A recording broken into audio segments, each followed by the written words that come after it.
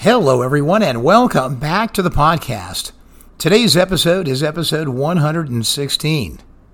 I guess you could say this is history lesson number 2 in a series of history lessons before we get into a few more of the connected details of the JFK assassination. The CIA and its covert operations, along with the Mafia and Cubans and the island of Cuba itself, all collided and commingled for a long stretch of time in the decades before and after the assassination.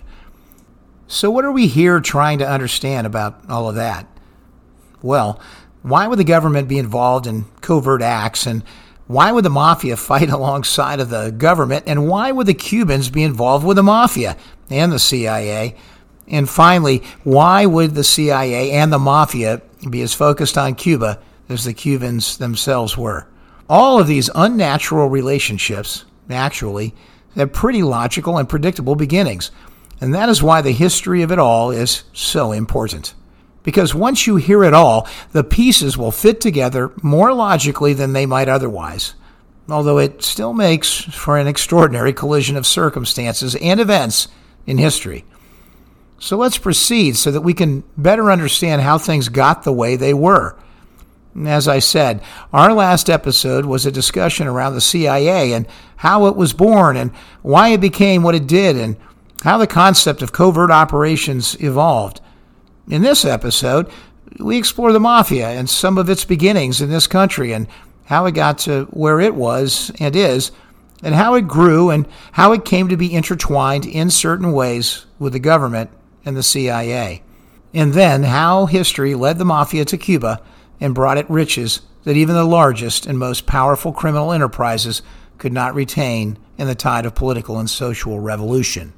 And revenge and reparations then combined when the exiles of Cuba joined forces with the CIA, and the CIA joins forces with the Mafia to achieve a common goal. What was that goal? Well, ultimately to topple Fidel Castro so that they might all restore the Cuba that was. The Mafia would get back its slice of paradise, and a criminal paradise worth more money than most of us can count. And the government and the CIA would thwart a communist aggression that was just 90 miles off the coast of Florida.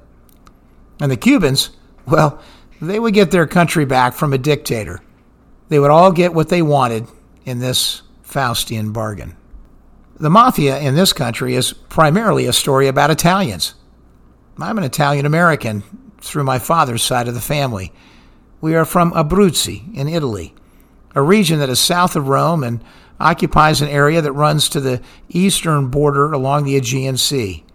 It's ruggedly hilly and still beautiful countryside. Mostly a farming history, but with other rich elements of Italian culture as well.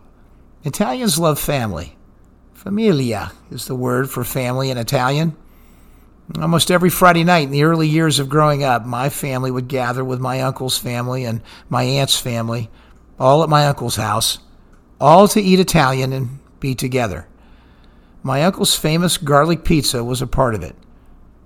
The thick sauce and bread and spaghetti and stuffed artichokes and ravioli and sausage and peppers and, well, too many other fine dishes to remember were served as a staple. And there was even more when gathered on a Sunday in the same way, sometimes after church. My grandparents were both children of immigrants who were born in the old country. They were like the characters on Moonstruck. They were the central figures in the play. They were the core around which the family orbited. I had the quintessential Italian grandmother who was under 5 feet tall, and she was heavy set, and she was an amazing cook and amazingly funny, always full of laughter. I believe she went to school through the 4th grade or so, but she could speak at least 3 languages, including Italian and English.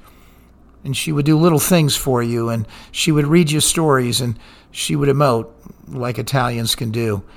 She taught me a little bit more about being human and of loving deeply. And my grandfather, as you know, worked on the New York Central Railroad in the roundhouse, forging parts and fixing locomotives. A quieter man with a gentle disposition, but strong in his own way. My own dad, his son, was in his image. It was real, and it was just like that. it was Famiglia. I grew up very proud of my Italian heritage, perhaps taking the cue from the dulcet sounds of a Frank Sinatra song or Perry Como or something like it that played in the background almost every Friday night or on the weekends. It was not till years later that I would begin to better understand that the Italians were highly discriminated against as they came to this country, and among all the European immigrants themselves, they were perhaps looked down upon as a matter of calculating the social order of things in that era, and in a very judgmental way. Unfortunate for the Italians that lived then. Some of the more famous ones helped to change that, mostly actors, but there were other famous ones too. The fame that came with the gangsters. Hollywood loves the bad boy image, so the gangsters stayed on the radar. It was only in later years when the film The Godfather came out that I would begin to learn the story of the mafia. Even to Italian families, this was not something spoken about much in those days. It would take a rapidly changing world with rapidly changing forms of art and mass communication and a director named Francis Ford Coppola and an actor named Marlon Brando to make the unique culture inside the Italian-American mafia of the 1920s and 1930s and 1940s real to all of us, whether we were Italian or not. It was a story of the golden age, so to speak, of the Italian mafia in this country. I remember being in the car with my parents as they drove by the single-screen movie theater, the only one in the little city that I lived in at the time, with the lines all the way past the department store and around the corner for about as long as I could see. Lined up to buy a ticket to see this movie that was sweeping the nation, The Godfather. The making of this story, which is so consistent with the making of many movies in Hollywood, was the culmination of the events themselves, and then, finally, a moment socially in the history of this country that the secrets could be revealed in such a widespread and shocking and cinematically seductive way. And that is just the way that they were portrayed on the screen in the movie The Godfather. The secret of the mafia as a criminal enterprise has finally, but rather slowly, been uncovered and revealed by the government in the years leading up to the movie.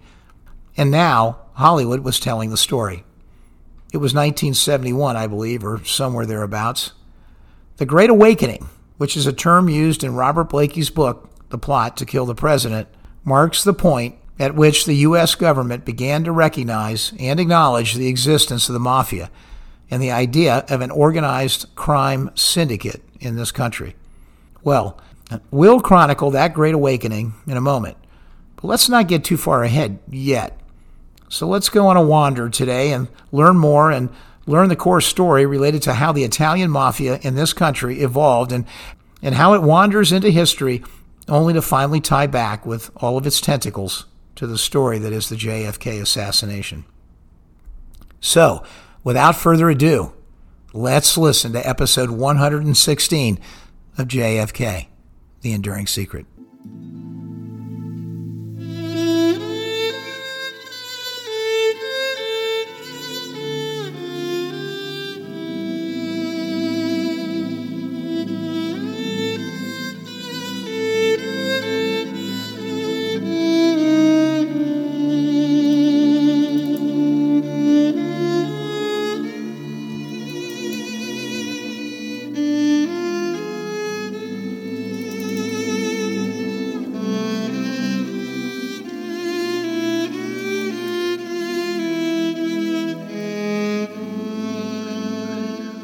The secret Italian name was finally revealed. It was Cosa Nostra, all the way from the island of Sicily. Before the trappings of modern society, there were clans and there were invaders. The island of Sicily, sitting in the Mediterranean, had a geography that left it exposed to constant invasion by many different forces, defending the locals in clan society long before strong governments and law enforcement took coalition and human bonding. It took brotherhood. And out of this came the Cosa Nostra. Peppered all over the rural villages of this island were the Cosa Nostra. Eventually, their strength, though, would turn from light to dark. they would become gangs. And then, of course, they were no longer for the good of the order, but they were, before we knew it, common criminals. Understanding their history is important here. You see, until the 19th century, the word mafioso did not refer to someone who was a criminal, but rather a person who was suspicious of central authority. In the 1860s, a play called I Mafiosi della Vicaria, Heroes of the Penitentiary, was about a group of inmates at a Sicilian prison who maintained their own hierarchy and rituals. It toured Italy and it helped popularize the term mafia in the Italian language. For centuries, Sicily, an island in the Mediterranean Sea between North Africa and the Italian mainland, was ruled by a long line of foreign invaders, including Phoenicians, Romans, Arabs, French, and the Spanish. The residents of this small island formed groups to protect themselves from the often hostile occupying forces, as well as from other regional groups of Sicilians. These groups, which later became known as clans or families, developed their own system for justice and retribution, carrying out their actions in secret. And by the 19th century, some of these groups emerged as private armies or mafi, who extorted protection money from landowners and eventually became the violent criminal organization known today as the Sicilian Mafia. When you think about it, the 1800s had their own great period of change. While here in this country, we were engaged in the Great Civil War from 1861 through 1865, Italy at the same time was busy unifying itself for the first time as a nation. In 1861, Sicily became a province of that recently unified Italy. However, chaos and crime reigned across the island as the fledgling Italian government tried to establish itself. In the 1870s, Roman officials even asked Sicilian mafia clans to help them by going after dangerous independent criminal bands. In exchange, officials would look the other way as the mafia continued its protections shakedowns of landowners. The government believed this arrangement would be temporary, lasting just long enough for Rome to gain control. But instead, the mafia clans expanded their criminal activities and further entrenched themselves in Sicilian politics and the economy. The mafia became adept at political corruption and intimidated people to vote for certain candidates, who were in turn beholden to the mafia. Even the Catholic Church was involved with mafia clans during this period.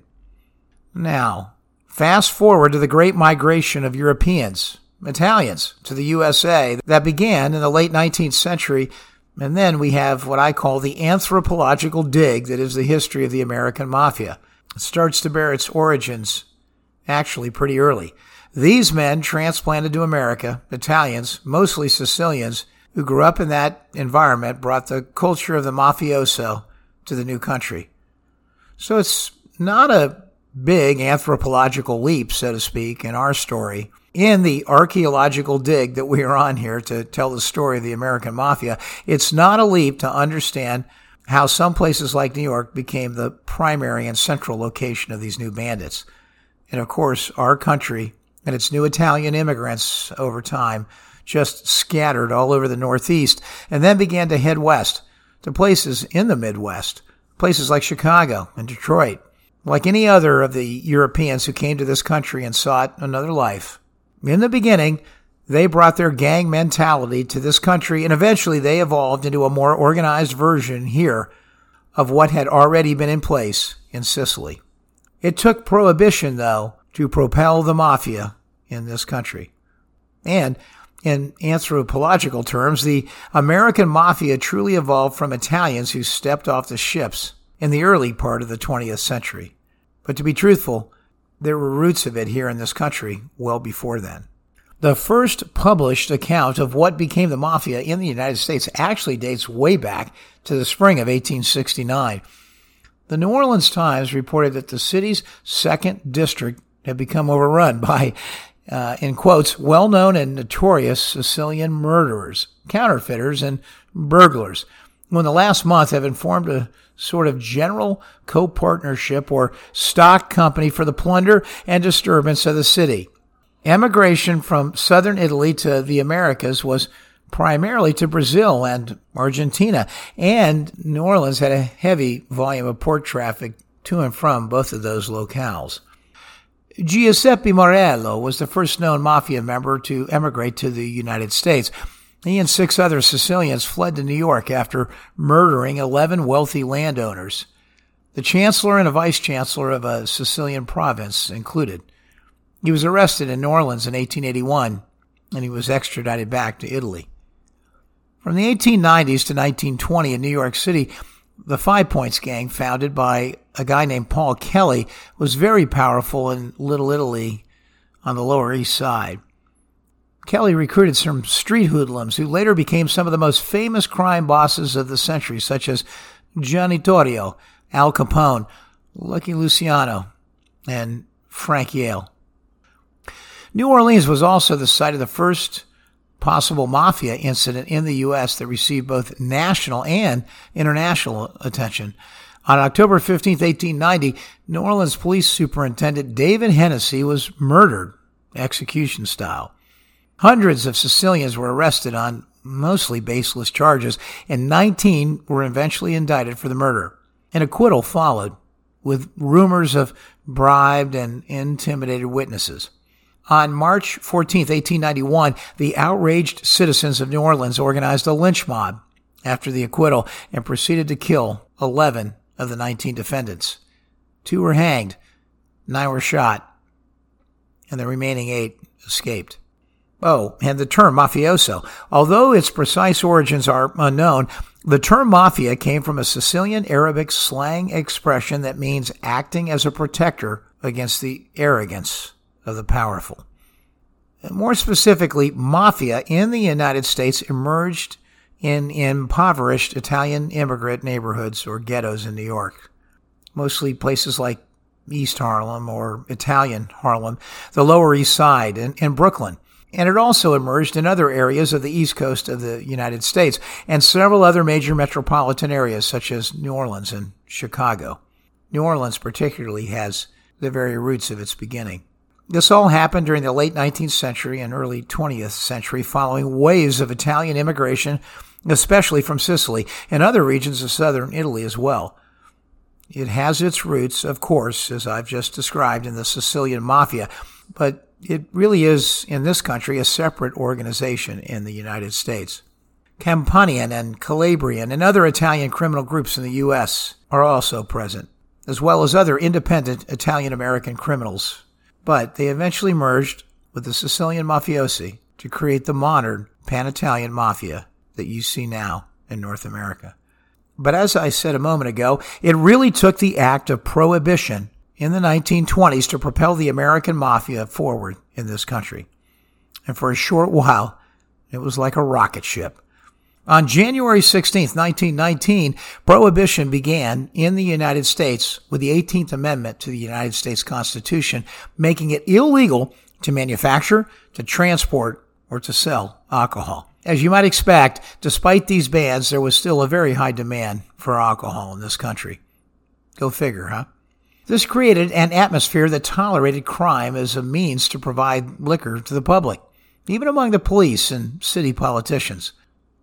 The profits that could be made from selling and distributing alcohol were worth the risk of punishment from the government, which had a difficult time enforcing anything during Prohibition related to the topic.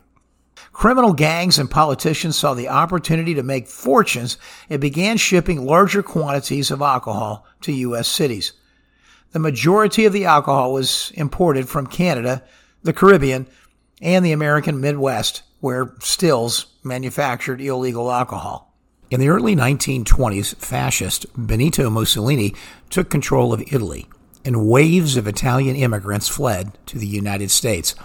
Sicilian mafia members also fled to the United States as well, as Mussolini cracked down on mafia activities in Italy. Most Italian immigrants resided in tenement buildings.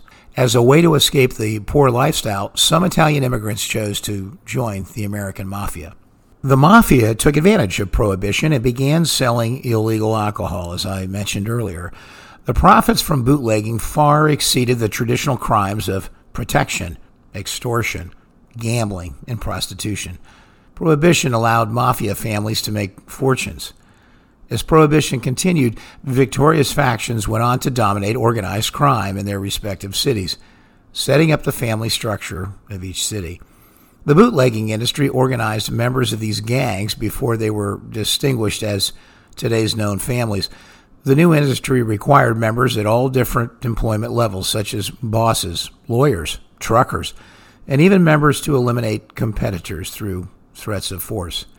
Gangs hijacked each other's alcohol shipments, forcing rivals to pay them for protection to leave their operations alone, and armed guards almost invariably accompany the caravans that deliver the liquor. In the 1920s, Italian mafia families began waging wars for absolute control over lucrative bootlegging rackets. As the violence erupted, Italians fought Irish and Jewish ethnic gangs for control of bootlegging in their respective territories. In New York City, for example, Frankie Yale waged war with the Irish-American White Hand Gang. In Chicago, Al Capone and his family massacred the North Side Gang, another Irish-American outfit. In New York City, by the end of the 1920s, two factions of organized crime had emerged to fight for control of the criminal underworld, one led by Joe Masseria and the other by Salvatore Maranzano. This caused the Castellammari's War, which led to Masseria's murder, actually, in 1931. Maranzano then divided New York City into 5 families. Maranzano was effectively the first leader of the American Mafia, established the code of conduct for the organization. He set up the family divisions and structure that is in place today, and he established procedures for resolving disputes. In an unprecedented move, Maranzano set himself up as boss of all bosses and required all families to pay tribute to him. This new role was received negatively, and Maranzano was murdered within 6 months on the orders of Charles Lucky Luciano. Luciano was a former Masseria underling who had switched sides to Maranzano and orchestrated the killing of Masseria. Prohibition resulted initially in the success of Italian-American neighborhood gangs and the booming bootleg liquor business that began to emerge almost immediately after Prohibition was passed. Even though its origins were from those Italians, those Sicilians, the American Mafia is, in some sense, a different animal. Although they do share many traditions, such as omerta and a code of conduct that has loyalty as one of its core elements. The period between 1920 and 1950 was an unprecedented growth period for the American Mafia. By the 1950s, the Mafia had become the preeminent organized crime network in the United States, and it was involved in a range of underworld activities from loan sharking to prostitution, while at the same time also infiltrating labor unions and legitimate industries such as construction. And in one example, the garment industry in New York. Almost anywhere there was a lucrative payday that they could muscle into, they did. Like the Sicilian Mafia, American Mafia families were able to maintain their secrecy and success because of their code of omerta, as well as their ability to bribe and intimidate public officials, business leaders, witnesses, and juries. For these reasons, law enforcement agencies were largely ineffective at stopping the Mafia during the first part of the 20th century. And while we are on this archaeological dig of sorts, let's explore the concept of omerta. That, too, has its origins in Sicily, and it, too, was carried to the new country by immigrants. It was a simple paradigm. In today's gang-ridden world, it sounds familiar in its form. It was this. In order to further strengthen themselves, Sicilian clans began conducting initiation ceremonies in which new members pledged secret oaths of loyalty. Of chief importance to the clans was omerta, an all-important code of conduct reflecting the ancient Sicilian belief that a person should never go to the government authorities to seek justice for a crime and never cooperate with authorities investigating any wrongdoing. The mafia still operates today, and if you were to take a wander and drive through the northeastern United States and make your way through New York, Philadelphia, New Jersey, Pittsburgh, Buffalo, and New England, even in areas such as Boston, Providence, and Hartford, and then head to Midwest cities such as Chicago and other Midwestern metropolitan areas such as Kansas City, Detroit, Milwaukee, Cleveland, and St. Louis, you would be in the presence of the mafia. If you were in Florida or Las Vegas and Los Angeles, there would be a mafia influence and activity around you. And there are other places still as well, and to a lesser extent possibly in places like northeastern Pennsylvania, Dallas, interestingly enough, of course, Denver, New Orleans, Rochester, San Francisco, San Jose, Seattle, on, Tampa, many, many places. At the mafia's peak, there were at least 26 cities around the United States with Cosa Nostra families, with many more offshoots and associates in all sorts of other cities across the nation. Of course, the most famous of the families are the 5 main New York City mafia families known as the Five Families. The Gambino, the Lucchese, the Genovese, the Bonanno, and the Colombo families. Each crime family has its own territory and operates independently, while nationwide coordination is overseen by something now called the Commission, which consists of the bosses of each of the strongest families. Kind of like a board of directors. Though the majority of the mafia's activities are, in this current age of ours, contained to the northeastern United States and Chicago, they continue to dominate organized crime in the United States, despite the increasing numbers of other crime groups. Well, we're going to pause there. That's a whole heck of a lot of background. I think this sets us up nicely for a continuation of this discussion in episode 117, where we begin to explain where the mafia began to have its connections into the government. And World War II is a part of that story, along with the age-old question of immigration. And the gangster Lucky Luciano will help us tie it all together.